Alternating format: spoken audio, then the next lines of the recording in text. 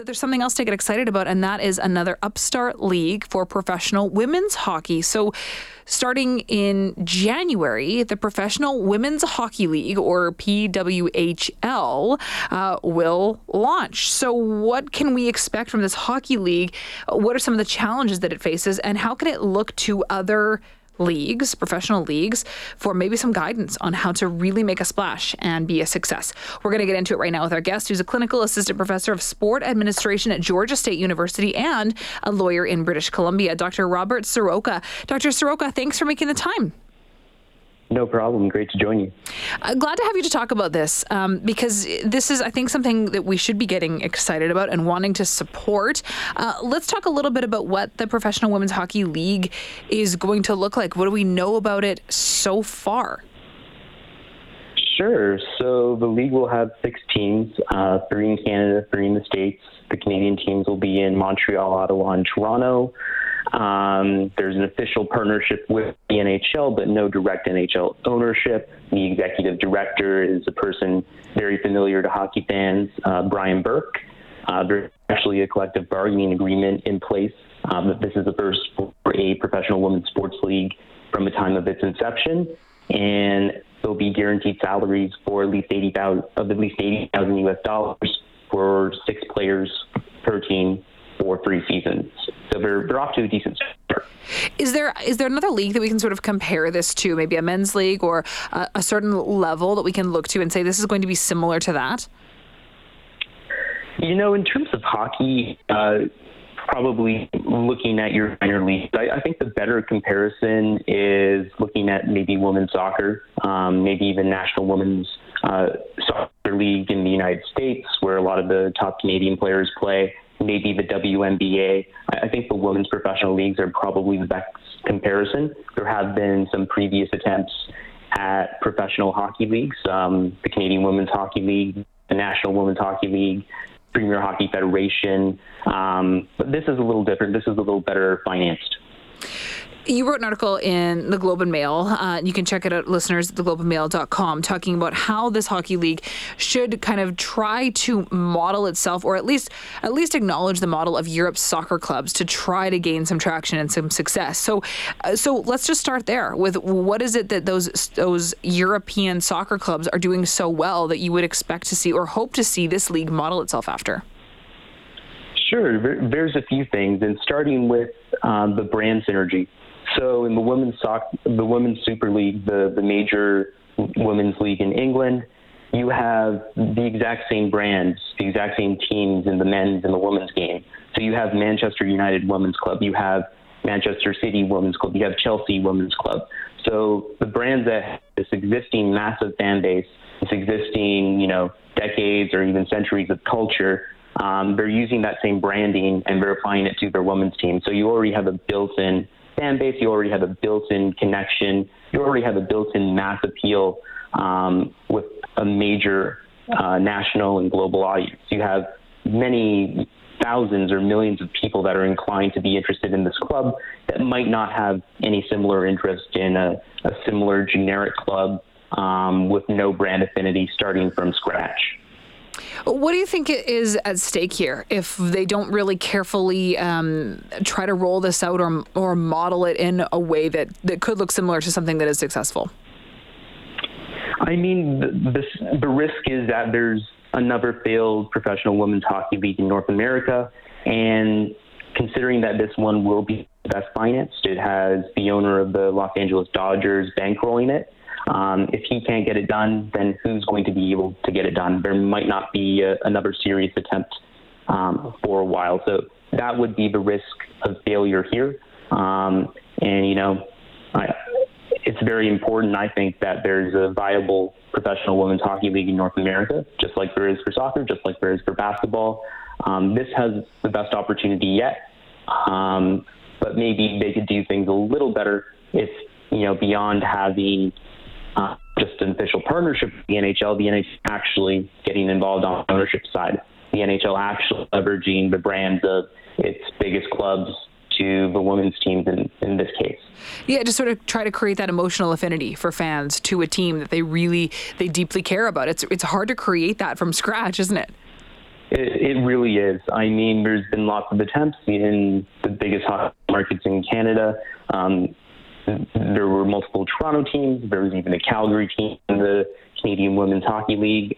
But, if you have the club that's the Toronto Maple Leafs women's team, you're starting from something significant. If you had the Edmonton Oilers women's team, you're starting from, maybe a 6 out of 10 as opposed to just starting from scratch. Mm-hmm. You're going to have people interested. You're going to have people connected in, that history, that culture, the success of that team. Maybe the men's team in a particular year isn't doing so hot. They're not in the playoffs. Maybe the women's team is your chance for a victory parade. People are going to be inclined to support it where they might not have otherwise been interested. And, I think with only 3 Canadian teams, it becomes an even bigger hill to climb, right? Because how do you get mass buy-in for teams that don't represent every single hometown that fans can really get behind and cheer on and support? Yeah, I mean, to be fair, they have to start small. They have to have this proof of concept, an initial phase.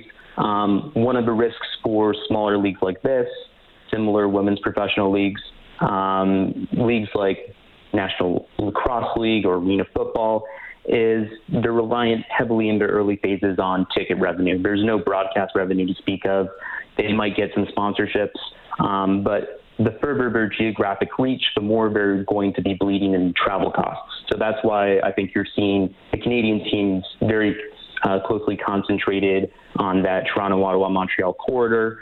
The furthest afield American team is Minnesota. That'll incur some travel costs, but that would be kind of the only state in the United States where hockey is debatably the number one sport. So that made sense. And once they have this proof of concept, this viability, they can maybe show it will work. I think it's very likely they'll expand to other Canadian markets. Alberta, Calgary, and Edmonton, I think, would be very solid markets for them as a second stage expansion. I think that proof of concept is something that's really important when we're talking about creating something that could look even remotely equitable. I mean, you need to prove yourself and get some ticket sales and, of course, get some traction and some success before we're going to be seeing salaries that represent what we already recognize as normal in the NHL. And you talk a little bit about that in your article, talking about the ownership model as it stands right now and the seeming uninterest from certain groups because of that inequity piece. Can you expand on that a little bit? Sure, I'm happy to. So I suspect one of the reasons why the NHL is not more directly involved, why the major clubs aren't more directly involved in leveraging their brands, is this kind of financial risk and this image risk. The NHL has to be looking at the WNBA. The WNBA is 50% owned by the NBA. It's been running for 25 years now. The revenues have been consistently growing, but the WNBA has not yet turned a profit in any given year. So effectively for the owners of the NBA, it's a tax write-off. It's a liability. Maybe it helps grow the game, but it's been a tough slog for the owners of the NBA. And then where the other kind of image risk comes in for the NHL and its major clubs, well, maybe you have the women's Toronto Maple Leafs. Maybe you have the women's Toronto or the women's Montreal Canadiens. And you're going to get that very awkward question of, why is Austin Matthews making $13 million a year and someone like Natalie Spooner, a very well-known player for the Canadian women's national team, maybe she's got one of the higher salaries on the Toronto club. She was just drafted by them. And maybe she's making a couple $100,000 a year. You're going to get that very awkward situation, that awkward communication scenario for the NHL. Maybe the Leafs in that scenario, maybe their owners, Maple Leaf Sports and Entertainment. I wonder about the timing right now for this to be something that's rolled out this January 2024. Is this because the market shows that this is now when it will be successful? Is there more to it than that? I think the ownership just has their ducks in a row. They're ready to go. If it were me, I would have probably done it in an Olympic year where, traditionally women's hockey is at its peak. Canada has that great emotional attachment to the Canadian women's national team.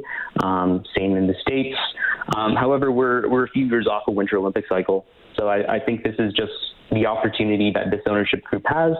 They have their financing, they have their money, they have their teams in line. They have this market gap in women's professional hockey with the previous two iterations, falling apart in the past year or two, and they're ready to go now.